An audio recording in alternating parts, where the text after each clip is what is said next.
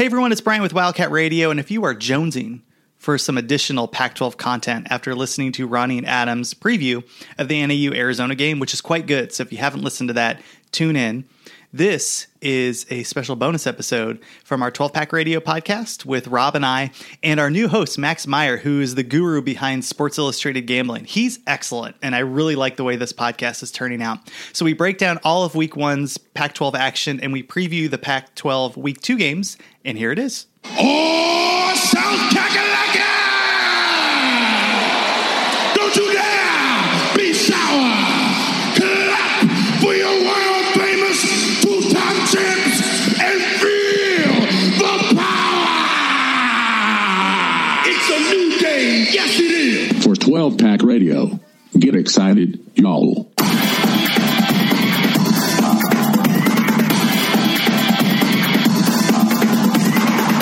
Welcome back, everyone, to 12-Pack Radio, the most interesting and punctual podcast in your face, coming up Monday morning, and we're live. That's right, live from the Vivid Seats studio, where, download their app, get $100 off of your first, up to $100. I hope it's $100. I hope you get the full $100 if you download their app and get some of your first-time tickets from them. This is Brian Conger, the host of 12-Pack Radio. Thank you for joining us, and holy goodness, a really fun Week 1. That Auburn-Oregon game is still in my mind.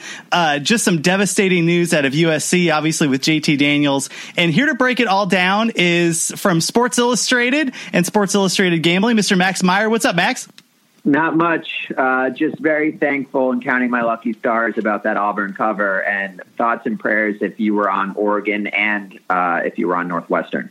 Oh, absolutely. That was a brutal backdoor cover, and I happened to be on Northwestern in that one. Not very fun. Not fun at all. And thanks again for joining the podcast. Again, Max has joined 12-Pack Radio as a permanent host, and we are just going to roll through this season talking all Pac-12 news. We're going to record every single Sunday night. These will be up Monday morning, going through the entire week. And this is normally what we do. The beginning, we talk general ideas, and then we do our contest updates. And then the second half, we're going to go game by game, talk each team's matchup and put them in context in regards to the matchups that each team had in the prior week. And you'll kind of see how this goes. And I'm also joined by Mr. Rob Bauern, the vice president, the senior advisor, the president and CEO of the Beta Rank College Football Statistical Model, which, by the way, Rob, freaking went nuts this week. How's it going? No, it's great. I mean, the preseason model, and I'm always sort of tweaking it, like is the less accurate of the models, but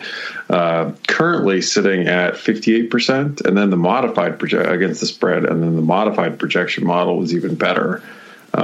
With a couple extra picks, but I was all in on college football this weekend. I drove down and watched UCLA Cincinnati. I was at FAU Ohio State this weekend. I saw two games. So you saw Lane Kiffin and Chip Kelly in the same week. That's incredible. I did. One of those. I mean, oddly enough, even though they both lost, you would definitely argue Lane Kiffin had the better game.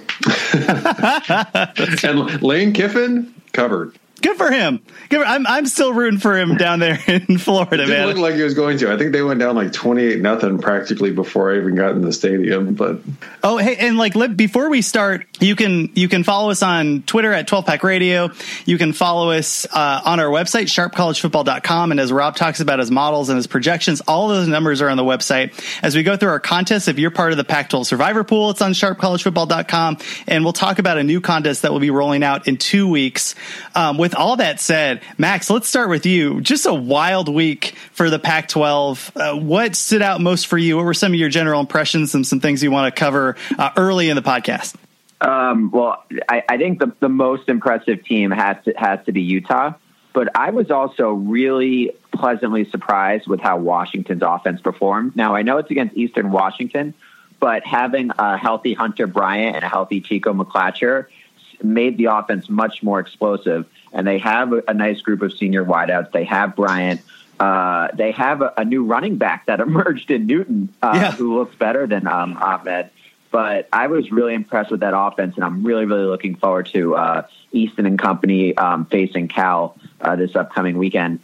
And then I guess USC, I mean, the Daniels injury is brutal, but it just felt like that they were making the same mistakes as 2018, and Fresno nearly came back. And so it just feels like more of the same for that team as well. Jeff Tedford is the man. And you kind of hit on a couple things here. The first is, you're right, Jacob Eason looked excellent, and that offense looked like it had an extra kick to it above and beyond what they saw under Jake Browning. We'll see what happens when they play a really strong Cal defense this week. That's one of the more interesting games, I think, in the country, and definitely off the radar for people that aren't following the Pac-12. One of the things that stood out for me was that I'm not sure if you guys have seen the movie The Wire, but basically the idea is, the world keeps spinning and nothing changes. And with the exception of Washington and Jacob Eason over there, and with the exception of Oregon, and we'll get into that Oregon game, but I really liked what I saw out of that team. I know that they faded at the end, but my goodness, just what they were able to do to Auburn at the beginning, and they obviously were harmed by a number of issues at the very first half of that game where they could have won. With all that said, those two exceptions, it kind of seems like nothing has changed a ton in the Pac-12, right? Like you have USC being USC again. Cal can't score, had to rely on defensive touchdowns. Arizona's secondary looked awful. Utah didn't decide to throw the ball like outside of 16 times basically that game. I don't know, Rob, it just kind of looks like meet the new boss, same as the old boss in week 2. It did feel like a lot of the same narratives, out there. And I guess I would sort of caution, like, teams change, like teams aren't the same season, year to year, even though I think in our head, we often sort of categorize them that way. But I think I was really impressed with, like you hit on, I was actually really impressed with Oregon. I would recommend fans, don't get overly excited about how a team played against very, very bad competition versus how a team played versus very good competition, just based on who won or lost. What matters is how you played the game. That's true. But I like in relation to Washington, I really liked the way Eason was gunning that ball and hitting wide receivers in stride, and just how that offense was moving stuff down the field. I understand, but quarterback wasn't the problem last year. Their offensive line and the play calling was the problem. So yes, get excited. I think Eason showed some real arm talent, but the proof will be in the pudding starting this week with Cal. It's, I don't know. I tell people wait and see, right? Week 1, it's not, by the end of the season, it's weighted heavily down in my model, and I don't even count the games against the FCS. Max, you had mentioned Utah, which had a real impressive game on the road at BYU, and that defense looks like it's the truth again. Yeah, no, the defensive line definitely caused some havoc plays. The secondary actually did a nice job limiting Zach Wilson for the most part as well in that aerial attack. Zach Moss is just so good, though. I love watching him run. It seems like he broke every single first tackle attempt that BYU tried to get at him. He honestly could be a top 3 running back in the country. I just think that he's absolutely fantastic. And I thought that it'd be a close game, and I'm glad I made the first half my best bet because BYU actually covered in the first half. But, yeah, Utah just completely pulled away in the second half, even though BYU actually outplayed them in the first half. But that's why a strong coaching staff will really do wonders. But the other interesting thing is that Utah's special teams were kind of a mess. And obviously they were replacing 2 all Pac-12 first team guys in Wisnowski and Gay, but I was shook by watching Utah kickers miss field goals and spotty special team play all around. Rob, Max is speaking your language, man. Special teams matter. Special teams do matter. They matter. They don't matter as much as, I don't know, maybe people think, but yeah, they really matter. And, if you have a reliable college kicker, put that kid on scholarship. And we're just not used to. I mean, for the Kyle Whittingham special, right, was, win with defense and special teams. And I was interested, though. I mean, it was a weird outing. I mean, they had to clamp down in the second half on that BYU offense. They'd been giving up a little too much cushion. The defensive line hadn't really been getting their hands up, and Wilson had been getting the ball out early. And then Huntley had an odd outing. I mean, 13 of 16, really accurate, but hardly any yards. I mean, like no downfield passing from Utah whatsoever. It was super bizarre, but they were able to put it together. And you had mentioned it too, Max. Just Zach Moss. I was actually showing my daughters on Twitter. There was the Utah football Twitter account put out this slow motion video of Zach Moss just face planting a BYU defender with a stiff arm, and I'm just like, that is why we watch football. This is so fun to watch him play, and I just think he's a complete back. So really interested to see what BYU does in the coming weeks. Although their game against NAU should be pretty mellow. One thing that stood out for me, guys, is at least for the first half, the Oregon State offense was like my spirit animal. I loved Jake Luton. I love the fact that they can move the ball. We kind of knew that this game was going to be a pretty high scoring game against an okay Oklahoma State defense. But I love the fact that Luton was throwing the ball down the field and not a lot of picks this game, which was pretty exciting because that's been a problem for him in the past. What did you guys think of that Oregon State game? Go ahead, Rob. Oh no, I was just going to say, like, it was interesting because they came out hot.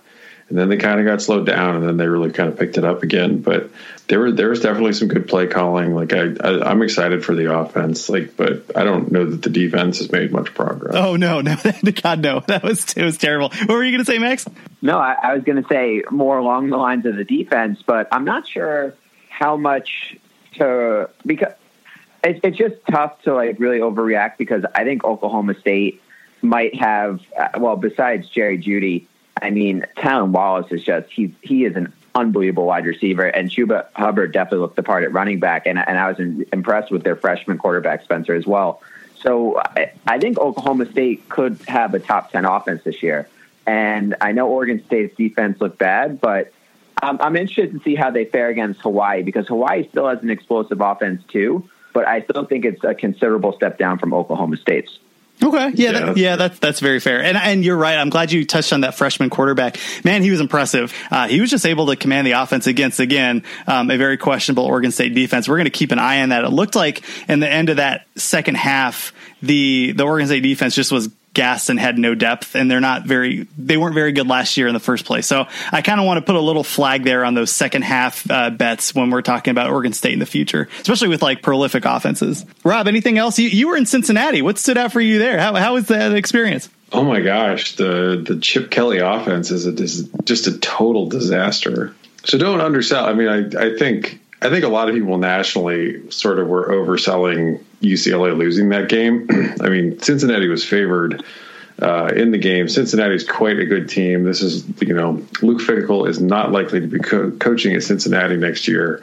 But it was, and Max, you hit on this on two. Like, Cincinnati could have been up more in that game if they would have committed to throwing the ball.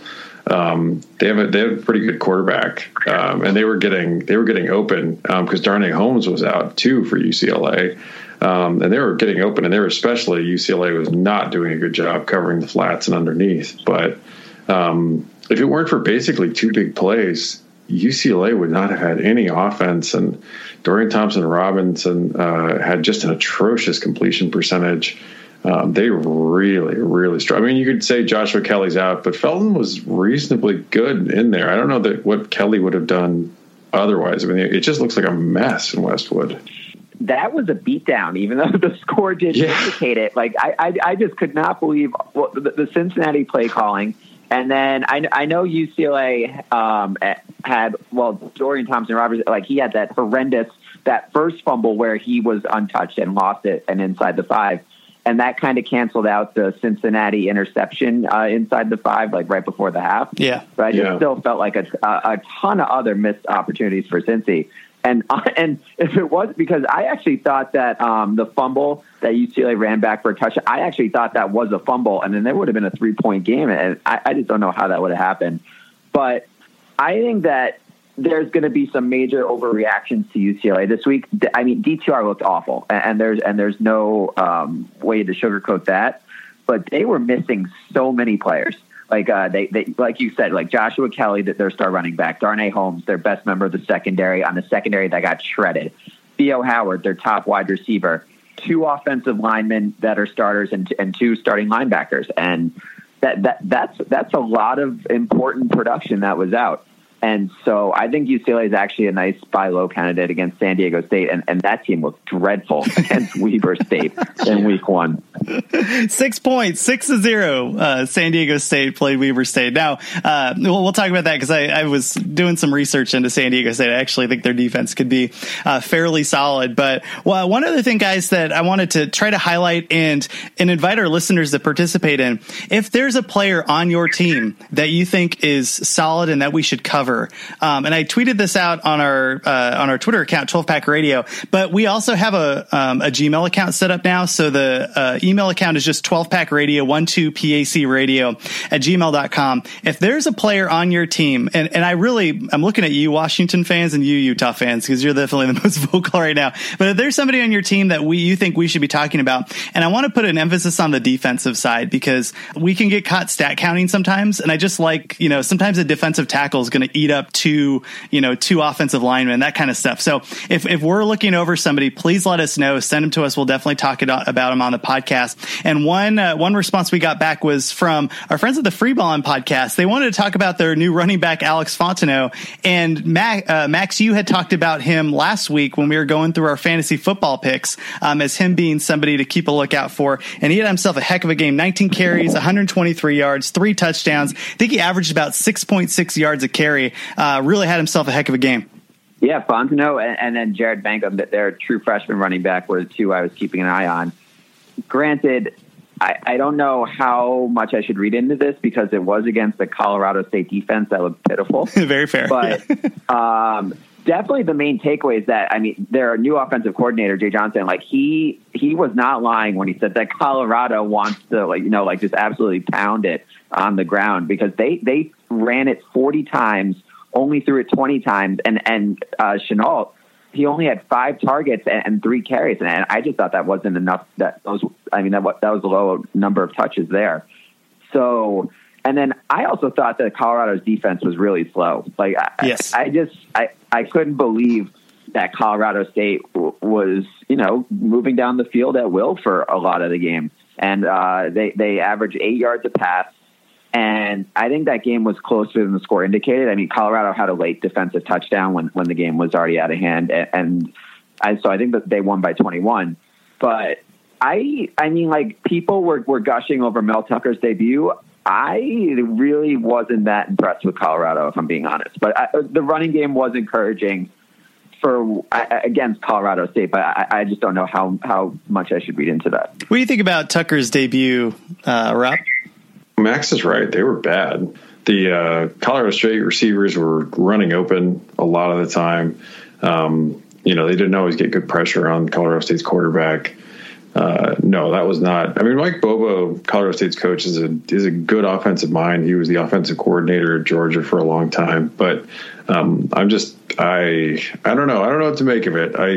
I don't think that that Colorado team that we saw would win a lot of games in the Pac-12. That committed to running the ball and with that kind of defensive, performance. Yeah. Well, I guess we're kind of burying the lead, and that's the fact that JT Daniels out for the season with an ACL tear. We just saw that break a few hours ago. And, Max, you were covering, I think we were all watching the USC game, but you were a USC alum. You covered them before you joined Sports Illustrated. What do you think, man? Yikes. Now they're starting another true freshman who, although had some good news in regards to the coaching staff giving him some buzz out of camp, was able to take the position from Jack Sears and Matt Fink. But what does that situation look like right now? How are you feeling? I was not optimistic about watching him live in game action. And I don't cover USC football anymore because I'm in New York, but I read the beat reporters a lot. And they were saying about Slovis is that he really shined in practice, but when it was scrimmages, that's where he struggled the most. And he did have one really nice deep ball throw to Tyler Bonds, which was his big highlight. But USC only scored 7 offensive points in the second half against Fresno State. They had the Velus Jones return touchdown, but it was just one offensive drive. And I think that they're going to have to incorporate the run game a lot more. I don't really know how much you can trust Slovis, but yeah, the offense definitely did not have the same level of explosiveness with him under center compared to Daniels. Anything to add to that, Rob? No, I mean, I think that's right. And they're that offense, you know, they look pretty good running the football, I think, comparatively. So there's that, but yeah, they look discombobulated with Slovis in there. And I think that, I don't know that Stanford's defense is great, but they're good enough, and they've got Power 5 talent, so this week could be a challenge. Yeah, and shout out to our friend Alicia De Artola, who's been on the Veve Malepeai train for 2 years now, and it looks like he really had himself a good game, and I'm excited to see whether or not he and Stephen Carr can get that ground game going against Stanford, like you mentioned, Rob. Hey, let's talk about our contests, and we have a new contest to talk about, and then get into our picks for week 2 right after this.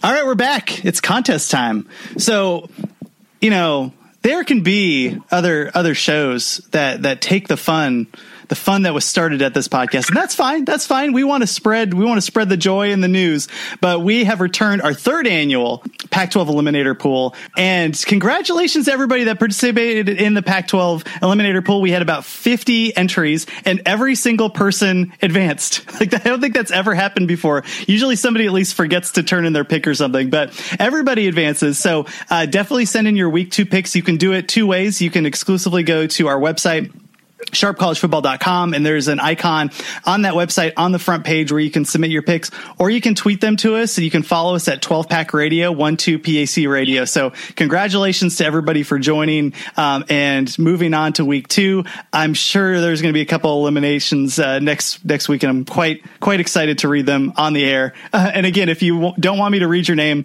definitely give me a pseudonym, and I'll make sure to do that for you. The second thing I wanted to introduce is we're going to do a contest that we had launched at Wildcat Radio that was really popular. We're calling it Run the Gauntlet. And basically each week, Max, Rob, and I are going to give our picks against the spread. And what we want you to do is to challenge us. We want you to submit your picks against the spread and specifically call out one of the hosts. And we'll go head to head. And if you beat all 3 hosts, week after week after week, you got to do it 3 times in a row. So you can, let's say you beat Max, it's kind of like the American Gladiators, right? You go on to Storm. So you go on to Rob, you beat Rob, you go on to me. And if you win all 3, you'll win a prize, and I'll figure out what prize that is, but it'll be really easy to submit your picks. We did this last year where I just put them right on the page. All you have to do is click the buttons and you're in. So looking forward to doing that. That was a lot of fun, and it's cool for us because we get to know our listeners a little bit more. And we'll definitely start reading the results on this podcast.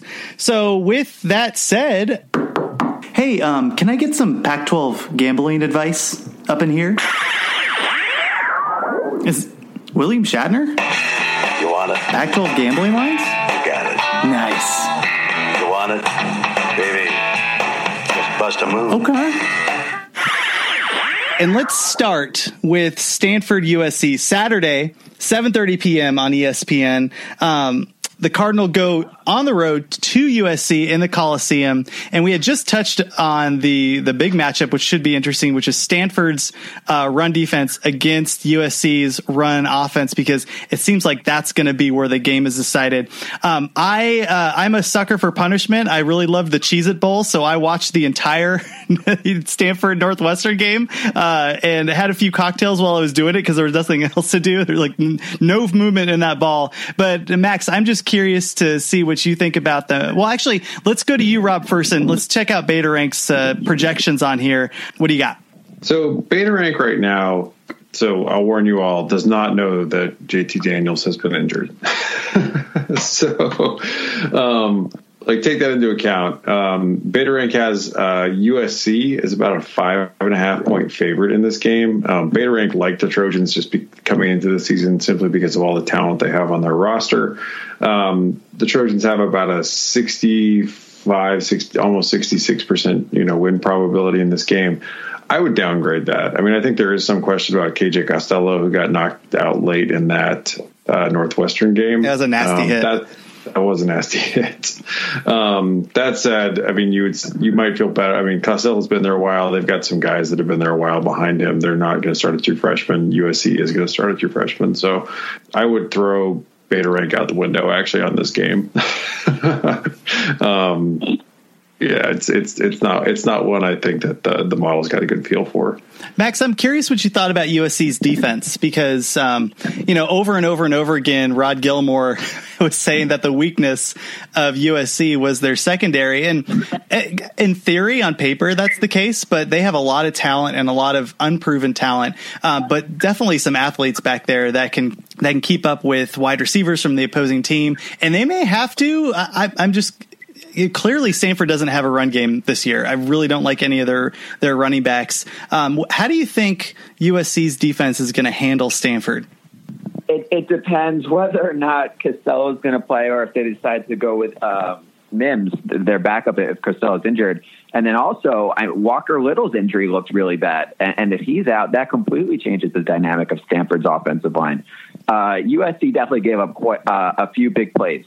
And the strength of this defense is definitely the defensive line. I think that is the second best defensive line in the conference behind Utah.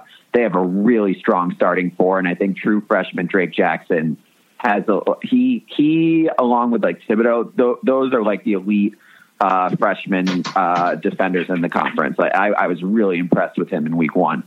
But yeah, no, the secondary is inexperienced, but Stanford's offense, it's a shell of it. It was a shell of itself when Costello was out, and they had Mims taking the snaps.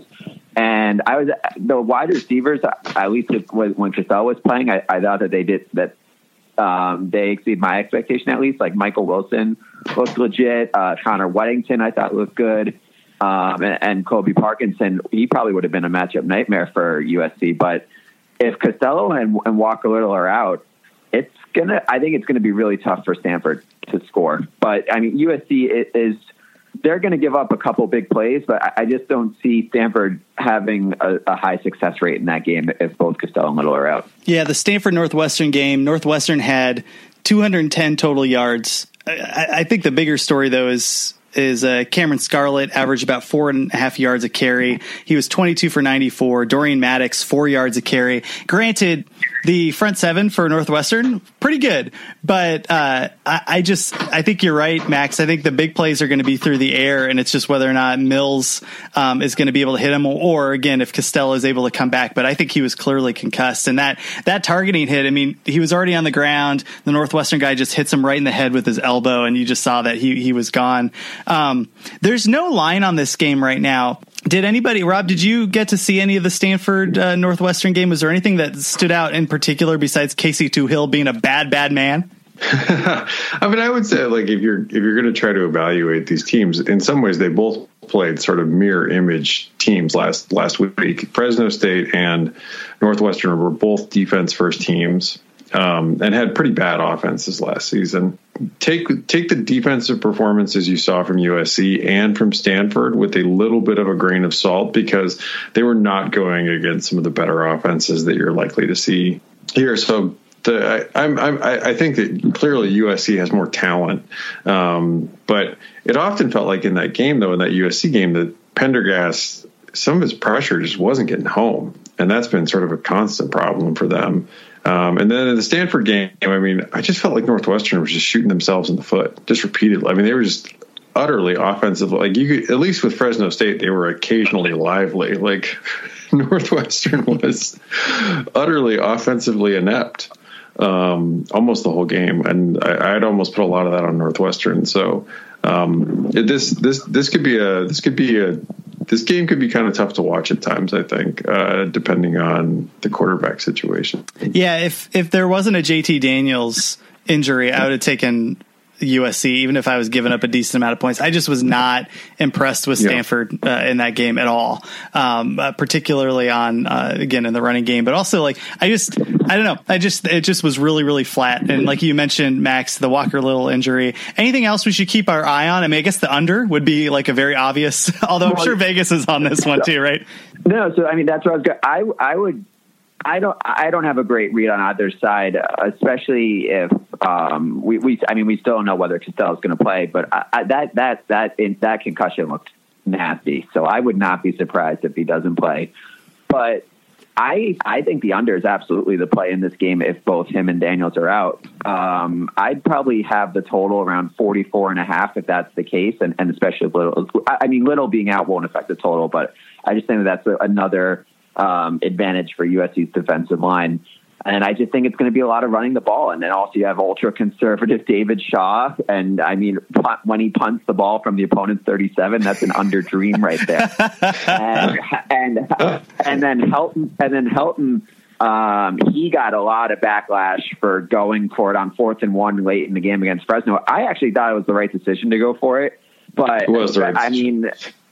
But I just think that the fact that it was just a mishandled snap and everything that went wrong might cause Helton to second guess going for it in a similar situation in this game. So I think he could be conservative, especially having another true freshman quarterback under center like last year. So this total to me, it should be in the low 40s. If it's in the mid or high 40s, or if for some reason it's in the low 50s, I think that you have to hammer the under in this game. Oh, shoot. I think they've scored like 16 total points last year, and that was with JT Daniels and Costello in that game. So, hey, one last thing to mention in this game. The very first play of the game, right? It's kickoff. USC's going nuts. Everybody's excited. There's a big special teams play. The USC has the momentum. And lo and behold, USC has 2 players with the same number on the field. And I'm like, oh my gosh, can there be any more perfect example of Clay Helton's tenure here at USC? I just wanted to give you a moment, Max, if you so choose to talk about that. I mean, I'll even one up you because I thought Helton did something later in the game that was unbelievably inexcusable, and I couldn't believe it. So USC had the ball, and they were trying to run out the clock against Fresno State, and there was 16 seconds left on the play clock on 3rd down, and the clock was running, and Clay Helton called a timeout with 16 seconds left on the play clock instead of waiting for it to go all the way down to 1, up 8 late in the 4th quarter. And I couldn't believe it. Could not believe that one. I look forward to the rest of this USC season. I think it could be a lot of schadenfreude for a lot of people. Hey, let's move on. The next game is another interconference game. So it's Cal goes on the road to Washington. Cal won last year when Washington went. That was just an atrocious game for Washington's offense. And Washington now is a 12.5 point favorite in Seattle against Cal. Cal had some challenges against UC Davis. They had to rely on 2 defensive touchdowns, and it was just a real slog against a woeful USC team. And meanwhile, Washington just stomped all over Eastern Washington. Rob, I'm curious to see what your numbers say on this. I guess there isn't a lot of movement just because these were 2 FCS teams that they played. Well, I do in the first week. I do leave the FCS games in there just so I have something okay. to rate on. But I don't your in-game data at this point is barely 20%, and it's mostly of your preseason projection. But Washington comes into this game as almost a 9-point favorite, 8.74. They've got a 76% win probability. So Beta Rank really does like the Huskies. I mean, that puts Cal in the neighborhood of where a team with normal offensive efficiency would have to generate 2 turnovers to win. One thing, Max, that stood out for me was I think the score in the beginning of the Cal UC Davis game was a bit misleading. There was a turnover by Ashton Davis on in the red zone on a special teams play. UC Davis immediately scores. Then they go back and score a field goal. So it's 10-0 and everybody's flipping out about Cal, but still some offensive challenges there. I do want to give a shout out to their defense. They did a really good job holding UC Davis to 264 yards, and causing no touchdowns aside from that fumble. So they were kind of put in a bad position in the beginning, but really stepped up. And it's just I think this is one of the most fascinating matchups in week 2. No, I agree. And even though as good as Washington looked in week 1 and as close as the box score was for Cal in week 1, I'm going to go with my preseason gut. I think Washington's going to be a little overvalued in this spot just based on how they looked against Eastern Washington. And you said the line was 11.5. 12.5, but I think that's going to rise, right? 12.5. Yes. I mean, I would take Cal at 10.5 or higher. I think. I just think I'm of the mindset that's going to be a low scoring game. And so anytime I can get a double-digit dog in a low-scoring game, I think it's definitely a plus. And Cal's secondary really is the best in the country. And while Washington, I think Hunter Bryant's probably the X factor here. I'm not sure if Cal really has anyone that can cover him, but I think that they can shut down that senior trio of wideouts that Washington has. And then also, I mean, Cal's running back, Christopher Brown, he emerged against UC Davis, and Davis has a pretty good defense. So. And at least at quarterback, it's Garbers instead of who I like to consider the college football version of Nathan Peterman, Brandon McElwain, who's now no longer at quarterback. But I think that's going to be I think it's going to be a low scoring game. I could see like maybe a 24-14 type of game there, and even though week one. Might lead you to think differently. I'm going with my preseason reads here, just because there's only so much you can take with against an FCS opponent. I hear you, Max. The one thing is Chase Garbers did not look great in that Cal game. He had an interception. There was another touchdown that was credited to him that was tipped off of the defensive player's hands. Like he clearly underthrew the ball, and lo and behold, it just pops into one of the Cal wide receivers' hands. I'm so worried about taking him on the road against anybody, and I just don't think that this offense. I think it's going to be the same old from them. I'm just curious what you think here, Rob.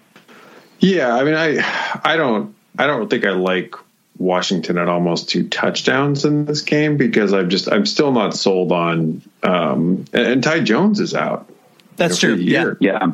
For this Washington team, I'm just not sold. I'm not sold on that they've really. I mean, I need to see them against FBS level competition to believe that they've solved, the offensive line woes that they had, and that Hamdan can really, deserves this job as an offensive coordinator at this level. So he's gonna get a shot. I mean, the DeRuyter and Wilcox are 2 of the best in the business right now, and they've got that Cal defense humming. So I'm excited. I think the chance to see Evan Weaver and that really disciplined Cal defense in there and that secondary behind them.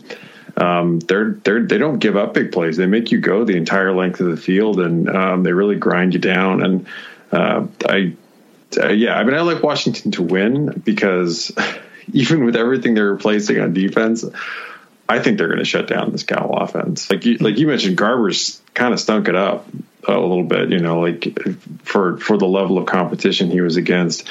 I don't think they're going to be able to run the ball that effectively against this Washington defense. So I like Washington to win. I don't necessarily like them to cover at that many points. The under might be another good one here. Oh, go ahead, Max. I was going to say, admittedly, that if there was an ideal time to play this Washington defense that has to replace so many starters, especially in the secondary, it would be early in the season. Oh yeah. Not that I'm too optimistic about how Garbers will fare, but I think that I'm definitely more optimistic about him facing Washington now than if it were later in the season. That's a good point. I think the under would be interesting. I just think this is going to be one of those boa constrictor games where Washington slowly scores and just wraps itself around Cal, and Cal just can't move. I can't believe I'm doing this, but I'm going to lay the points. I'm going to take Washington. I think at home, I don't trust Chase Garbers on the road. I don't think Washington's going to blow out Cal, but I think they're going to score enough points over the course of the game where they're going to slowly kind of get away from them and be able to bring it home. How many points do you think, Max, Cal scores in this game? No, like if I had to go with a score prediction now, I'll go with the one that I said earlier, 24-14. Okay. Yeah, that sounds about right. Okay. All right, let's move on. So we have Saturday at 4:30 on the Pac-12 Network, Nevada giving their awesome kicker 56-yard walk-off kick to beat Purdue, gets the scholarship, coming off with a lot of momentum, although this could be a giant rude awakening to go on the road to Autzen. Oh my goodness, there's so much to cover in this game just because I thought that Oregon Auburn game was so fun to watch. I really loved it. I loved a lot of the stuff that happened with Oregon's defense, like you mentioned at the beginning of the game and the first half. I'm just curious, Rob, what you thought about that Auburn Oregon game. I was impressed by the Ducks, and Max hit on it earlier. I mean, I thought the defense played a really solid game, and that they kept Nix on his heels enough to make him look like a true freshman most of the night. And I think, given some of the talent he has around him and his own sort of innate talent, that was not necessarily an easy thing to do. And then Herbert had a really good game. He did. I mean, the complaints about Herbert that I've had over time is that he can struggle with reading, the post-snap adjustments that the defense makes. And sometimes, his accuracy can be an issue, but he didn't even have his A-game Oregon wide receivers out there. There was somebody that had been breaking down the tape and said that, that there were really only 2 open throws that he had all night, and Herbert completed, a good chunk of his passes. I mean, he had a good game. I think that in that game, I would also say, like, Mario Cristobal reminds me in some ways of like Jim Mora in trying to, like, he's more obsessed with establishing an offensive identity than like putting points on the board. Like, it's more important to him to establish the run than it is to score points. And I think that they got they got a little predictable at the end, and that hurt them. Yeah, I want to just highlight Justin Herbert. So 28 of 37. Some of those, like you mentioned, Rob, just ropes. I mean, frozen ropes right to where they needed to. I really liked what I saw out of him in commanding that offense. But Max, what did you think about that game? So no, like you guys, Oregon was, I think, the better team overall. I just think that the defense was gassed, and Oregon's coaching staff kind of let them down. I wouldn't blame the players for this loss. Rob, like you just touched upon, I thought Arroyo's play calling got predictable toward the end. Cristobal calling back-to-back timeouts. It seemed like he forgot the rule that, like, you can't sub a player in after a timeout. It has to be a full play. But I thought that was pretty funny. But I just think that Oregon's defense got tired, and then that's what lost them the game. So I was just looking at the drive charts, and Oregon had double-digit play drives on their first 2. And then after that, 10 of their final 12 drives were 5 plays or fewer. So Oregon's defense was on the field a lot of the game after those 2 drives, and it caught up to them. But it's just, Oregon had they had plays that could have knocked them out. Like if Addison didn't drop that touchdown, the fumble in the red zone, that eerily reminded me of the Oregon-Stanford game last year, where it all started to unravel for the Ducks. And then also the 4th down, where actually Auburn's defensive line just crushed Oregon's offense. Like that play didn't have a chance at all. And then Nix with that final drive, but Nix for most of the game looked like a chicken running around with its head cut off. Like I wasn't really impressed with him, but he's going to get he's going to get the accolades because of the final drive. But I thought Boobie Winslow, he was really impressive to me, and Auburn's offensive line, they definitely started to take over in the second half. But no, I was impressed with Oregon. But the 3 big questions going forward: wide receivers, because they definitely struggled to get separation against Auburn, and that's why I think Herbert attempted so few deep shots. It's because his receivers weren't open. And then the drops were still an issue, especially the Addison drop touchdown. Second is the kicking game. I mean, you can't miss a 19-yard field goal. Oh my God, I forgot about that. College kickers. And that was a position that had question marks coming into the season. And then third is it's the coaching staff in general. I mean, admittedly, Avalos, I thought, had a really nice defensive game plan. I mean, he made Nix look like a true freshman throughout most of the game. But I really don't trust Cristobal or Arroyo at all. But I really like a lot of parts of this Ducks team. And I like their secondary too. I just thought their corners did a pretty good job. Now, we had Hifliday on this podcast, who is probably the premier expert on Oregon football. And he had highlighted how the wide receivers were fine, but they weren't great. With that said, I just like the way that the secondary was able to, particularly the corners, how they were able to bat down plays and just get in the face of those wide receivers. And I think there's a lot of upside if you're an Oregon fan. It was interesting watching on Twitter kind of the meltdown, and I get it on the offensive side, but there was enough talent, and Oregon looked like they belonged in that game, and they came to play and they were ready to play. And I'm more optimistic about them even after this loss in the Pac-12 than I was beforehand. But they have an interesting team that they're playing here. They have Nevada at home. Nevada, again, had just beat Purdue. This is a team that has Jeff Castile, who may not be a great recruiter, but a really good defensive coordinator. He runs that 3-3-5. And I was just taking a look at their numbers. Rob, you follow the Mountain West anyway. Tell us a little bit about this Nevada team. So this Nevada team they're interesting because last season they were very good on defense. They finished in the top 40 in defense, which isn't easy to do in my model if you're a group of 5 team.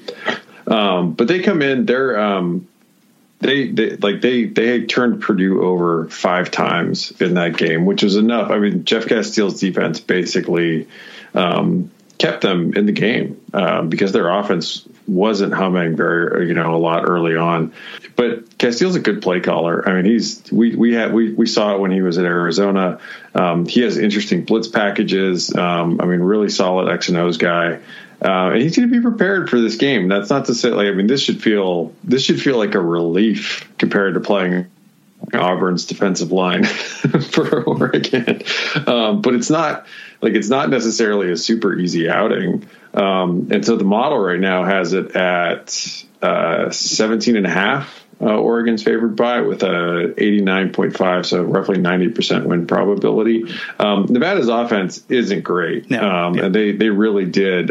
So their kicker obviously drilled one off of a turnover, but their offense isn't great. And this Oregon defense should have should also feel a little more, a little relief after the last game. But if the Ducks turn the ball over, they could make it interesting. And Castile's defenses can be opportunistic. Yeah, a couple players to keep a lookout for. Defensive end Dom Peterson had 10 tackles for a loss. He's a true freshman. He's a defensive end. He's number 99.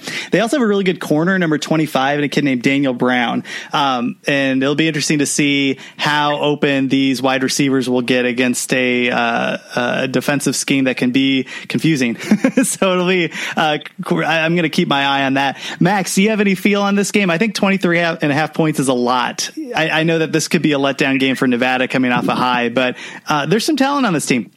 No, I think 23.5 is a lot. And I think that this is Jay Norvell is a good coach, but I don't know how I can go I feel like I have to go Oregon just based on the spots. Like you have Nevada coming off a historic comeback win where their true freshman kicker drills a 56-yarder. And I know that Oregon is their biggest opponent of the season, but they just upset a Power 5 opponent in front of their home fans in historic fashion. They're obviously elated. And then Oregon, meanwhile, they snatched defeat in the jaws of victory. They should have won that game. They were the better team. And Rob hit on it with the 5 turnover differential for Nevada, and they only won by 3. And a couple of those were Rondell Moore punt return fumbles, and I think that really helped out the Wolfpack's offense. And Carson Strong was, I think, okay, but overall, Purdue outgained them in terms of yards per play by nearly 1.5 yards. So I feel like I have to go Oregon in this spot, even though I do think the line is too high. But I just feel like Herbert. Even though he played well at Jerry World, I still think that he's a much better quarterback at Autzen. And I just think that Oregon is dying to make a statement. And I think that this is a team that's underrated after, the national audience just watched them choke and implode. But I actually think the more interesting play, because I don't feel great about taking Oregon in the points, I think the under is actually the better play, because I think Oregon's defense and Avalos is really impressive. I think Oregon's going to run the ball a lot, and I don't really trust Carson. I just don't see how how they score a lot unless there's turnovers, and I think that Oregon is more careful than Purdue was. Even though Purdue really moved the ball, but I like the under 63 there. Okay, that's a good thing to keep in mind. I'm gonna take those points. I just think that they're a lot, and I would be awesome if Oregon just comes out and stomps on Nevada. I mean, that'd just be a big statement and some momentum going into the rest of the season. So, but give me Nevada. Rob, who are you taking? I'm going to take Nevada. Oregon underperformed it a lot of last season offensively in their non-conference against sort of weaker opponents, and I'm gonna ride that again here. And I think the model's got it about right. I think this is going to be closer to 17, 18 points. Yeah, but I like that call on the under, Max. That's a good call. This next game I am so excited to talk about, but let's get to it right after this. All right, we're back with the fun game. Fun. Oregon State on the road at Hawaii. And I haven't seen this over yet, the over-under on this, but it's probably like 1,700 points. I'm like really excited to see what Oregon State can do at Hawaii. And this game's going to be live at 9 p.m. West Coast time on Facebook, guys. This is going to be free for everybody. Max, what do you think? I think that the Beavers can win this game outright. Like I was saying earlier in the podcast, I just think Oklahoma State's offense is a completely different beast. And while Cole McDonald did shred Arizona's secondary, he also turned it over quite a bit. And I'm pretty sure he's going to be the starter in week 2. But I don't think Arizona really took advantage of Hawaii's poor run defense, and I think Oregon State will with Jefferson and Pierce. And also, and Isaiah Hodgkins, he's a legitimate wideout. He's really impressive. And if they need to resort to the pass game at all, the defense will definitely give up points. But do I think that they'll be giving points up at an Oklahoma State rate? I don't think so. Oregon State actually forced Oklahoma State into quite a few third downs in that game, but Oklahoma State just seemed like automatic on third down. I don't know if that's going to be the same case for Hawaii. But yeah, no, I think the Beavers can win outright. And I was like, you wouldn't have guessed that the line was only 3 based on the week 1 results. I think Vegas is of a similar mindset. So you have it at 3? That's what I thought at. Okay, it probably dropped. Let's go with 3 because I pulled these lines really early. And just a highlight, so Oklahoma State, 555 yards on offense, 352 of them on the ground, including 4 touchdowns. And, there's a lot of talk about Oregon State's secondary being bad and the entire defense, but really last year, the big problem was that run defense. And as good as Oklahoma State is at moving the ball, I mean, that run defense, I tend to think of Oklahoma State more as like an air it out, like kind of fun offense. But that really concerned me that they were able to move the ball that quickly on the ground. Now, one of the things that Hawaii doesn't do is really run the football a ton, Rob. So I'm curious to see what your numbers say on the game. So the model still has this actually as a true toss up. It's 50-50 in the win probability, 0 on the point spread. I like Oregon State in this game, however, because I don't think Hawaii is going to sneak up on Arizona. This isn't week 1. Everybody's had a chance to work their kinks out. I think Arizona played a really bad game against Hawaii, and Hawaii played a very good game against Arizona. I think Oregon State's talent level is too good. I think they're going to be able to run the football quite well in this game. And I like Hodgkins. I think they're going to. I think they're going to score. Okay. The one thing I want to see with Luton, 54% completion rate. He really needs to clean that up a little bit more. I like the fact that he wasn't throwing picks like he normally does. So, man, that offense is just so fun for Oregon State. I'm going to take Hawaii. I think that they get it done. They're good at home. This is another Pac-12 team that they're going to get up for, and I just think they're going to be able to score some points. But it is kind of a strength on not as much of a weakness in regards to the secondary. Look, Oregon State secondary is terrible, but at least Hawaii isn't going to be running down the throat of this Oregon State team. But I'll take them at home. That's a long road trip and a team that I don't completely trust. So give me Hawaii. Let's move on to another interesting game. Saturday, 12:30 p.m. on Fox. Nebraska on the road at Colorado. Colorado is a 4.5-point dog at home. Rough start for Colorado in that game against Colorado State. I thought their secondary got torched a lot.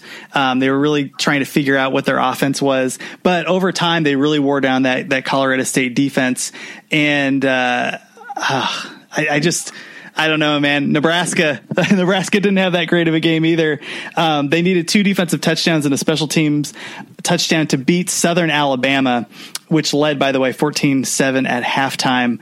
And South Alabama had 4 turnovers in that game. So, Rob, let's go with you first, because the model has a little bit more information on both these teams over time too. So what is it looking at with this matchup? So it's compressed a bit. Versus what it was. So Colorado has come up a little bit in the model with last week's performance. Nebraska has fallen a little bit with last week's performance. So right now it's looking at Nebraska is Nebraska's only a 1.5 point favorite in the model.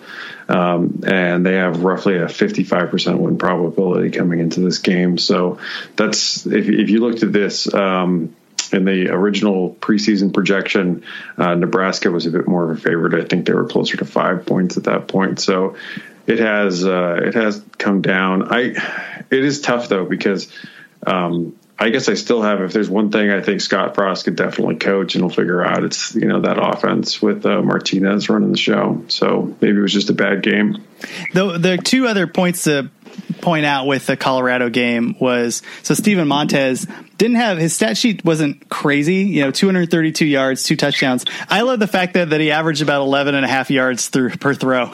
So they were getting some good yardage while he was slinging the ball down the field. And then Onu, that transfers from I think it was Southern Methodist University. SMU, yeah, he was really like, if you have a team that isn't dipping into the transfer pool, shame on your coach, because we just torched their secondary, but he looked pretty good. 2 interceptions, and one of them he just kind of came out of nowhere and snug it off. So I do like him. I'm going to take Colorado at home. Nebraska's defense isn't great. I tend to trust a team that's led by a defensive coach that's really proven it in the past. So, but I'm curious, Max, what do you think about this? What do you think Nebraska's chances coming on the road? And by the way, that Folsom Field is going to be fired up. No, I think it's interesting that the line's already down to 4.5, because it definitely opened higher than that. Yeah, it was like 7 or something. It was crazy. Yeah. But, and I know Nebraska struggled. I just think that Colorado box score was so misleading, and I'm really down on the Bucs. I think Adrian Martinez, after Hill just torched Colorado, I think Adrian Martinez can drop 60 on that. I was just so unimpressed by Colorado. They looked slow against Colorado State. And I really think between Scott Frost and Adrian Martinez, that they can really cook up something special in Boulder. And Nebraska, obviously, they lost a tight one to Colorado last year, so they'll be thinking revenge factor in this rivalry game. And then I just think if Colorado on offense, if they gave it to their best players, as good as Fontenot looked, if they gave it to Chenault, I think their offense would be much more effective. And I think that they'll probably realize that as the game goes on, if they do fall behind early because they're too conservative. So that's probably what's stopping me from taking the over as well. But if Colorado's down at halftime, then I think I'd have to go second half over if they air it out more, because I think Nebraska's front or back 7, it's trouble.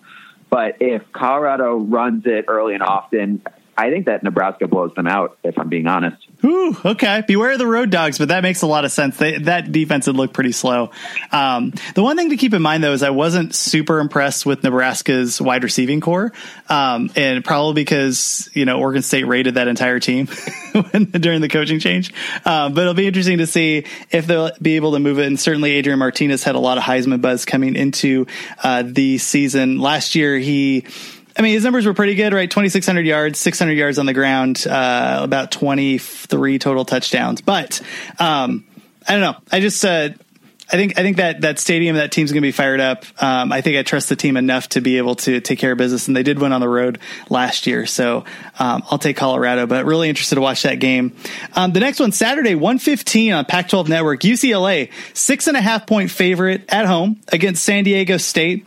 Really, that we talked about the Cincinnati UCLA team, but oh my gosh, Dorian Thompson-Robinson, 8 for 26, guys, 2 touchdowns, 2 interceptions, and a just terrible fumble. Rob, let's throw it to you first. 2 terrible fumbles. Oh, was it 2? Oh no, it was 2. He had 2 Vaseline balls. Yeah. Oh my gosh. Where the ball, no one hit him, no one hit the ball or his hand. The ball just slipped right out. No, there's no. I mean, I drove down to Cincinnati. And Max would hit on this, like, it was misleading, like the final score. Cincinnati failed to capitalize. They dominated, the field position game all game. Cincinnati just failed to capitalize. They did some dumb stuff with their offensive play calling. It was not in any way a great game for UCLA, and that Cincinnati defense is very good. So don't. I guess I would say, like, don't over. I'm like, it was a horrific performance for UCLA, but don't read too much into it, because it's not like they lost to Georgia Southern. Like, Cincinnati's going to finish with double-digit wins in all likelihood. So they're a pretty good team. But the model's got this as still a UCLA favor in this game. 7.5 points, 7.57. They've got a 73% win probability coming into the game. So the model still likes the Bruins. There's some, I do want to say there were some positives in the game. UCLA's rush defense was actually pretty stout up the middle in particular. And Cincinnati really did commit to the run in a weird way. The pass defense wasn't great, and they did struggle to get to the quarterback a little bit in the game. But offensively, there wasn't much to hang their hat on beyond a couple very big plays. Like the passing game just looked horrific, and then the rushing game wasn't there either. It'll be interesting to see if Joshua Kelly is in this game. And I'm glad you brought it. Holmes. Oh yeah. No, I know there was a lot of players out, like we had talked about. I think one of the things to keep in mind is you had mentioned UCLA's rush defense being pretty solid. That is the bread and butter for San Diego State. Juwan Washington is another in a string of good running backs, and they have a quarterback that I don't really challenge, or I'm not super pumped up about, and can be inefficient on offense. So, Max, you're taking a look at a team that probably has a good defense, right? Well coached on the defensive front. They have an ability to really stuff and keep that run offense from opposing teams pretty low. What do you think? Well, I was going to actually ask Rob something. Rob, what is San Diego State's defensive rating on the model versus Cincinnati? Let me pull it up real quick, sorry, my apologies, because of course there's a game currently going on, and because Notre Dame doesn't play till tomorrow. I think that this game is a stay away for me until I see which UCLA players are if they're going to play or not, just because they didn't have a lot, or they were missing a lot of starters last game. I was surprised to see the total at 47. I thought that would be lower in the low 40s. But I guess people are still trying or that folks are still inflating the totals a little bit just because of the Chip Kelly offense. But man, Dorian Thompson-Robinson looked miserable, and San Diego State's quarterback Ryan Agnew also miserable. But San Diego State did pull off the upset against Arizona State last season. Like what Rob was saying, UCLA's run defense against Warren, and Warren's a really good back, and Doug too. Like, they were really solid, and Juwan Washington, I think, averaged like less than 2.5 yards per carry against Weber State. And if UCLA loads up the box, which I think you kind of have to against San Diego State, I think San Diego State's going to have trouble moving the ball. And I don't really trust Ryan Agnew to take advantage of UCLA secondary, especially if Darnay Holmes comes back, because I think that he's a total game changer back there. So if like Kelly comes back and Holmes comes back and Howard comes back, I'd probably lean UCLA, and I'd definitely take a look at the under. But for me, I can't make a pick until I learn more about the statuses of those players.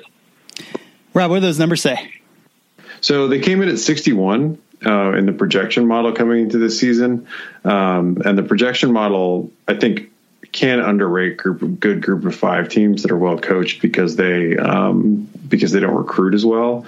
But they were number 51 in returning production, so that's not terrible. Rocky Long's a terrific defensive coach, but that's 61 for a defensive unit for a group of 5 team. That's actually a pretty solid projection coming into the season. They'll probably finish in the 40s, which is a great finish for a group of 5 defense. This is such a tough game. But the offense is awful. I know, they're so bad. Weaver State. And particularly since UCLA's run defense is probably the stronger portion of that defense as it is right now. Yikes. 6.5 points. All right. I'll take UCLA, but I love that under. I think that's a really good idea. I think at some point they're going to hit maybe 30 points in this game. Cause like how on earth is UCLA going to put points on the board? But they probably will just cause they'll out talent San Diego State. So yeah, I like that a lot. What do you think, Rob? What are you taking?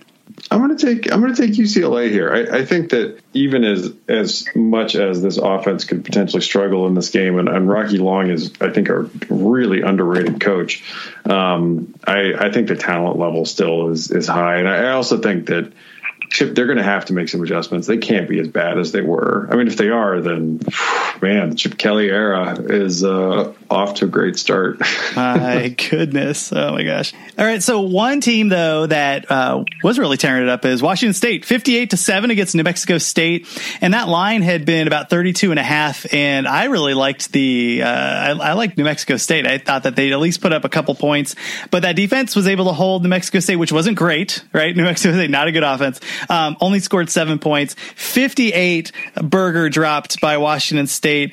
Gordon had 420 yards, 5 touchdowns, really, really consistent. He went 29-35. So one of the things that was really important and Mike Leach loves is accuracy, and certainly got it. Also had a Gage Gabruz sighting, right? 76 yards. He was 9 for 11 and a touchdown. So nice to see him out there. And then holy goodness, Max Borgi. Max, I think you had picked him up right in our fantasy league, but he had a heck of a game. No, I actually had Zach Moss, but so basically my Pac-12 fantasy running backs on my big board, it was Eno Benjamin 1, Zach Moss 2, and Max Borgi 3. And I thought Borgi was really underrated heading into the season.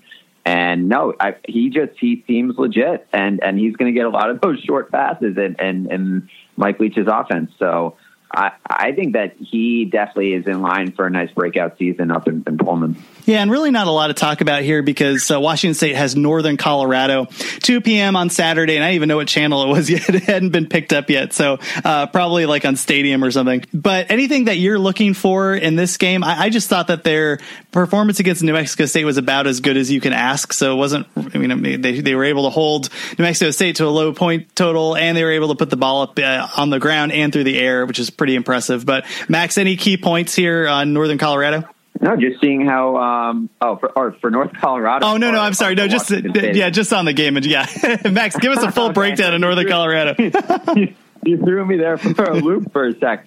I'm just seeing Anthony Gordon. If the first game, I mean, granted it is against another weak opponent, but he looked really sharp in the first game, and I didn't think that Washington State would be able to replace Gardner Minshew, but just seeing if Gordon can, keep that level of consistency even against a weak opponent like Northern Colorado. All right. Anything to say on this game, Rob, or should we go to ASU Sacramento State? No, I mean, you just want to see them continue the tune-up because they've got Houston the next week. And Houston is struggling with juggernaut Oklahoma, but they might be a challenge for Washington State. Oh, certainly. Friday, 7 p.m. on the Pac-12 Network, ASU has Sacramento State. ASU ended up beating Kent State 30-7. They didn't cover the spread, but looked pretty good. Kent State's offense just looked terrible. I'm not certain if this was an ASU defense thing or a Kent State offense thing. We'll kind of see in a couple games. That's why the model really kicks in over time as the data continues to come. But ASU did keep Kent State to under 200 yards. I watched this entire game. Only 8 80 yards through the air, 120 on the ground. They had 6 fumbles. It was just like comical how much they lost that ball. The one thing to keep in mind was ASU gave up 7.5 tackles for a loss to Kent State front 7. So that's kind of an interesting stat. The one thing that was exciting for me, and again, we'll see if this was just a lack of opponent or whether or not it was the case, but I liked the front 7 of ASU. I thought they were able to get in the backfield a lot. I liked DJ Davidson. I liked George Lee. I thought that they were pretty solid. On the offensive front, Jaden Daniels was 15 for 24. 2 touchdowns.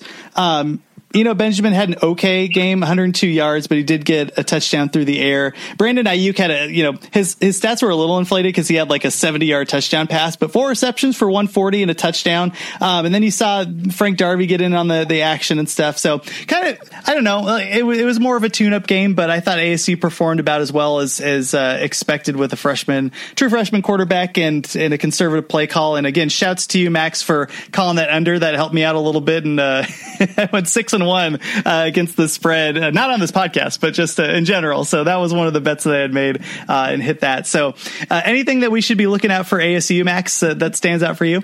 Well, I think like you were saying with Kent State with all those tackles for loss, I mean, Arizona State lost their starting center for at least a few weeks.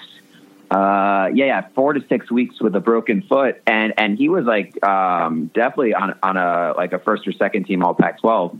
And if the offensive line isn't protecting Jaden Daniels, I mean, he's still a true freshman quarterback, and I thought he looked solid. Benjamin, I thought was, he was fine, but he didn't like really jump off the screen. Yeah, I still think that they're like N'Keal Harry leaving and just having defenses focusing on him, I think really opened things up for Benjamin last season. And I think now that Benjamin's the star of this team, defenses are more focusing on him. So he won't be as effective as he was last year. And then I also, like you were saying, I think Arizona State's front 7 is underrated just because it was an extremely young group last year, and so now they have another year of experience under their belts, and that looks like it could be a potentially dangerous unit. Yeah, I like it. And then you have Merlin Robertson back there and some of the one of their linebackers. So I think there's some players on that front. And I'm glad you brought up the offensive line. We had Hifliday, and we're going to be releasing some podcasts with him, just really doing some in-depth breakdowns of these teams. And one of the things that he had mentioned was that this coaching staff doesn't really believe in offensive line positions. They just feel like they can move people around at will. And that's great if you have some really, really good commits and some excellent athletes.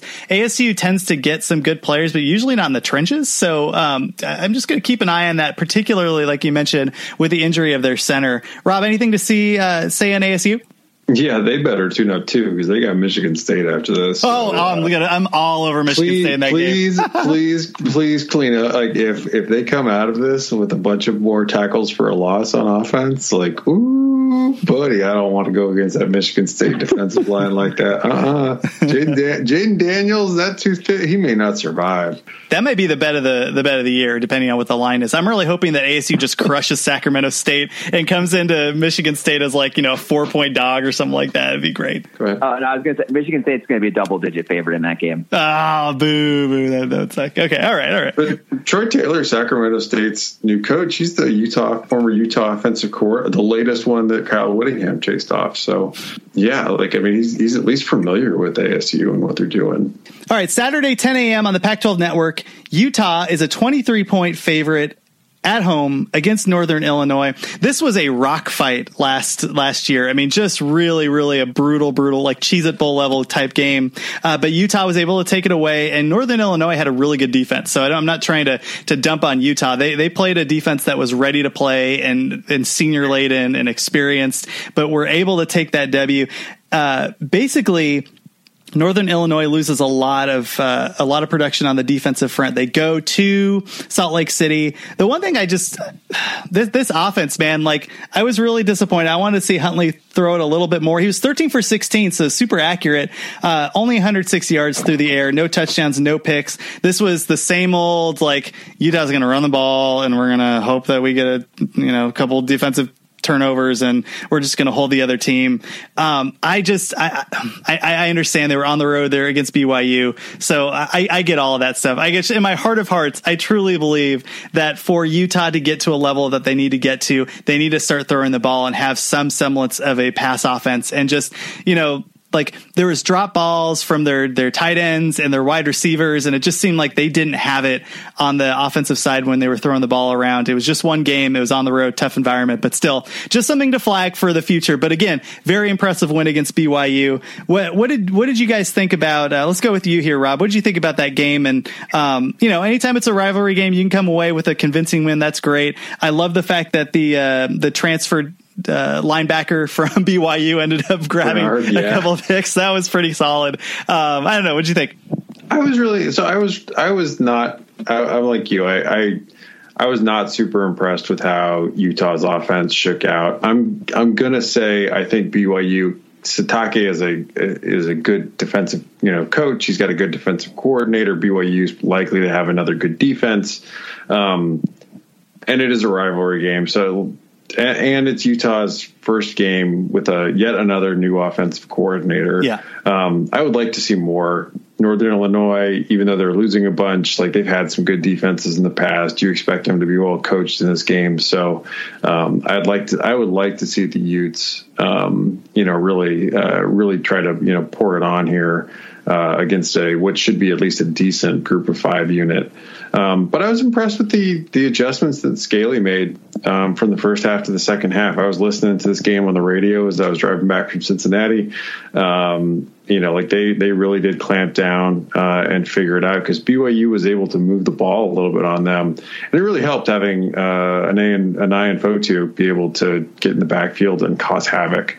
But they really clamped it down and forced Wilson to take a little more time with his throws, and that was the end for BYU's offense. Max, were you impressed with Utah taking one on the road? 9 in a row, by the way. So shouts to Utah. I know that there was a bunch of tweets out there just with the number 9, like Ed Rooney and Ferris Bueller's Day Off, like 9 times.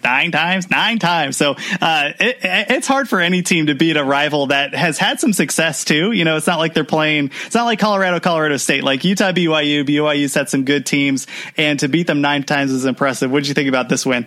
No, I just thought it was really impressive how they pulled away in the second half, especially after BYU, I thought, outplayed them in the first half. But then they just got the pick 6, which was, created by their ferocious defensive line's pressure. I definitely would like to see more aerial attack from Huntley this week. And actually, Northern Illinois, they did a really nice job containing Moss last year. And it was Huntley and Britton Covey that had to step up for the Utes in order to escape with that 17-6 win. But Northern Illinois, they definitely have the look of a solid defense, but they lost one of the best defenders in the MAC in Sutton Smith. So I think that's obviously a big departure there. And then just looking at their game against Illinois State, Sutton Smith, he was just such an incredible pass rusher, and Northern Illinois only got 1 sack last game, and Illinois State attempted 32 passes. So I don't know what the pressure stats were, but just looking at like the bare bones, if you're not going to get any pass rush on Utah, if they have to pass, that's definitely not that's not how you contain this Utes team. Yeah, I think Utah's going to stomp NAU, but I'd like to see the numbers here, Rob. What do you got? So Utah is a 13.5 point favorite, 85% win probability in the game. The model likes the Utes here, and they should be able to roll pretty handily in this game, I would think. Now the spread's 23 though, so that's 10 points off of Beta Rank. So what do you think? I was about to say, no, 23 is a lot. Wow. Rolling for Utah is like a 18-point win, right? I don't know. I think this is going to be like a 35-7 or a 35-10 type of game. They're not going to drop a 40 or 50 burger on them, but I just don't think that NIU is going to be able to stop the offense and stop the rush. So I don't know. I'll take the Utes. What do you think? What are you going to take, Rob? I'm going to take NIU versus 23 points. Okay. How about you, Max? I'll back Rob's model. I'll go NIU, even though I don't think that the defense is as good. But I don't know. It just seems like Utah, game after an emotional rivalry game, maybe a little bit of a letdown factor to start. And I think that this is going to be a physical game.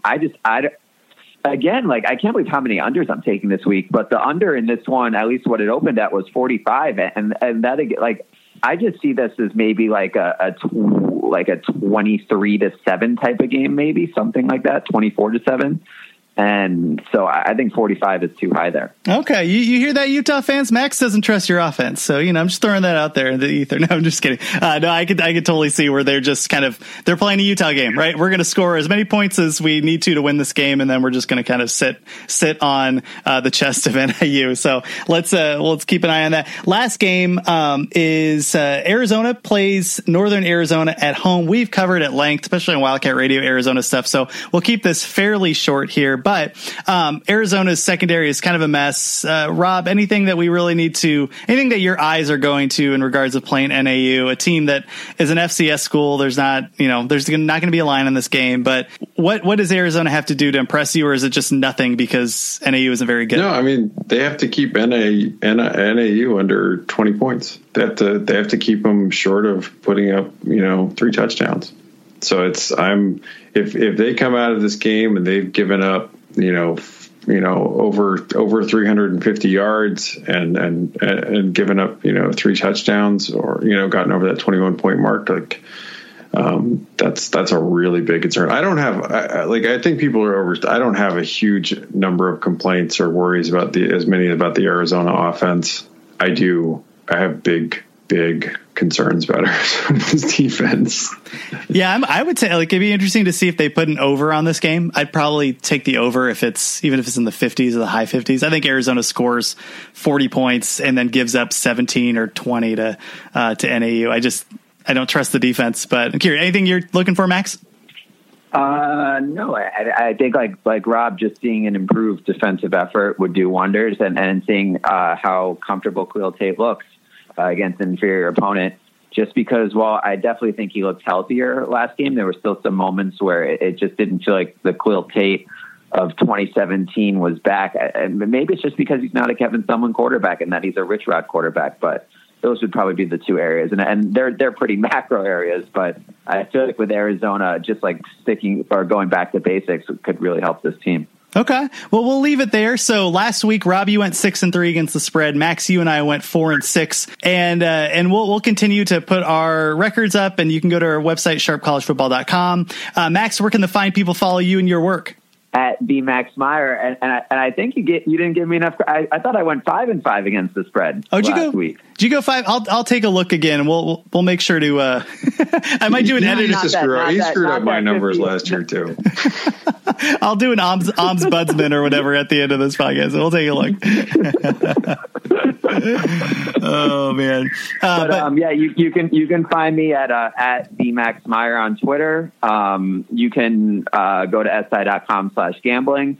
For my best bets so far, they're 4-2 on the season, though admittedly one of them was Auburn, so I'm feeling a little fortunate there, but I'm sure the luck will balance out throughout the season.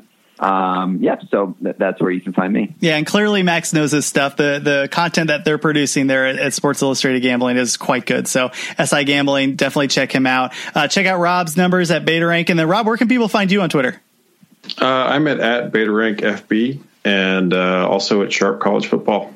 All right. Well, thanks for joining, guys, and we will catch everybody next week. Oh, by the way, we'll have a second podcast coming up where, again, Rob and I are talking with Hifliday about USC and ASU. Really good stuff. And I think it's fun to release now as some of these games are happening. And we're going to do this for all the Pac-12 South teams. And then we're going to talk with Hifliday in the Pac-12 North after there's been a couple games after we get past non-conference season. So definitely check those out, and we will talk to you soon.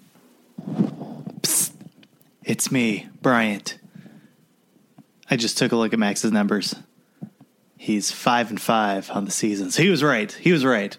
My apologies. I'm trying to bring everybody down into the swamp with me with my bad first week. But I'll come back.